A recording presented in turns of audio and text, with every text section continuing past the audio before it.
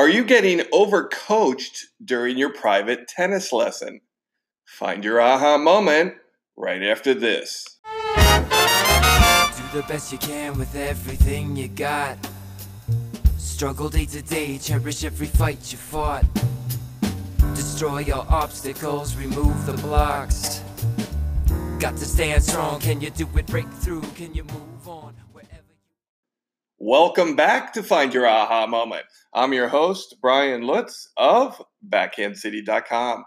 Hey, it's 2020. If you got a New Year's resolution, you've arrived at the right place. Monday and Tuesday nights here in Miami in Coconut Grove, we've got adult recreational level group tennis lessons. These are great team building exercises, and we divide them up by playing level. Our Monday night is our intermediate group, and our Tuesday night is our novice class. Both sessions start at 7:30 p.m. All you got to do to reserve your spot is log on to BackhandCity.com and seek the tennis registration link. From there, you'll see a drop-down menu that says Group Tennis Lessons. Reserve your spot with your payment right on the website.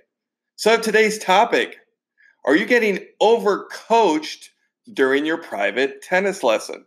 Now, if you're new to tennis or you've been taking a lot of tennis lessons, I've noticed sometimes there's overcoaching.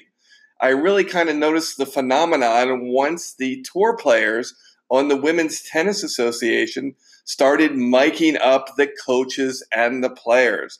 And it seems under these high-pressure environments, there is a lot of overcoaching.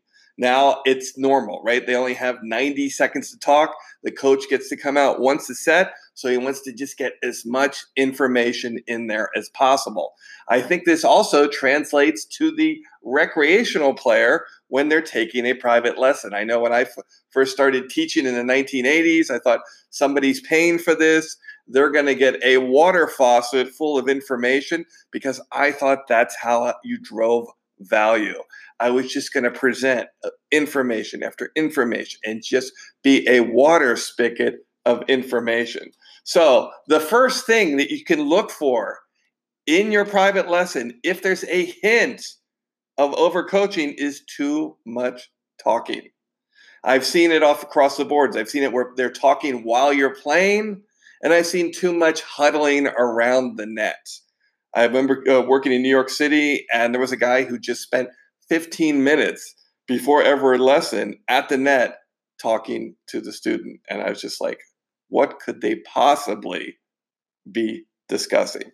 I also see it when you're playing, that the students over on the other side of the net, they're 80 feet away, and the coach is just a rapid fire of information. And one of the faults of this is a lot of players really can't absorb all that information because they're focused on themselves and executing the technique. So that, as you can see, that's one of the problems with overcoaching. It's tough to absorb all the information. Number two, look for a system, an overall teaching system or methodology within the coaching. If you feel like tips are kind of arbitrary and they're coming from all over the place, and a lot of them are maybe institutional mantras, for example, bend your knees, follow through, things that don't really resonate and just kind of pop up as little Band-Aids, I consider that overcoaching. Another thing with overcoaching is, are you working on way too many strokes during a 1 hour lesson? Typically, tennis has 1 or 2 points you can cover thoroughly in a 1 hour lesson. Maybe if it's your first lesson ever, you need to install some things, but I typically try to work on 1 or 2 topics and do what I call sanding. Just refine that technique. All right. So make sure you're not doing too much. Pick out a couple things, collaborate with your pro, and get some work done. Because a lot of times, if you're just working on something very specific, it might take a few sessions to get through it. So working on other things or too many things or overcoaching will just be a distraction for the problem that you were looking to initially solve. And, lastly, does the coach have a lesson plan? I typically go over what we're going to do. I have an online forum that people fill out so I can get a feel for what they're looking at and what they're trying to solve. what's their experience, what's their level of fitness, do they have any injury concerns, do they have any past injuries, do they play tournaments, what are they looking to accomplish? So a lot of this stuff, as far as a lesson plan, can really be established before the class even starts. And typically I'll spend 30 seconds kind of going over that day's lesson plan. So those are the 4 topics for too much coaching. And if you're getting overcoached during private lessons, it might be time to have a powwow with your coach or considering hiring a new one.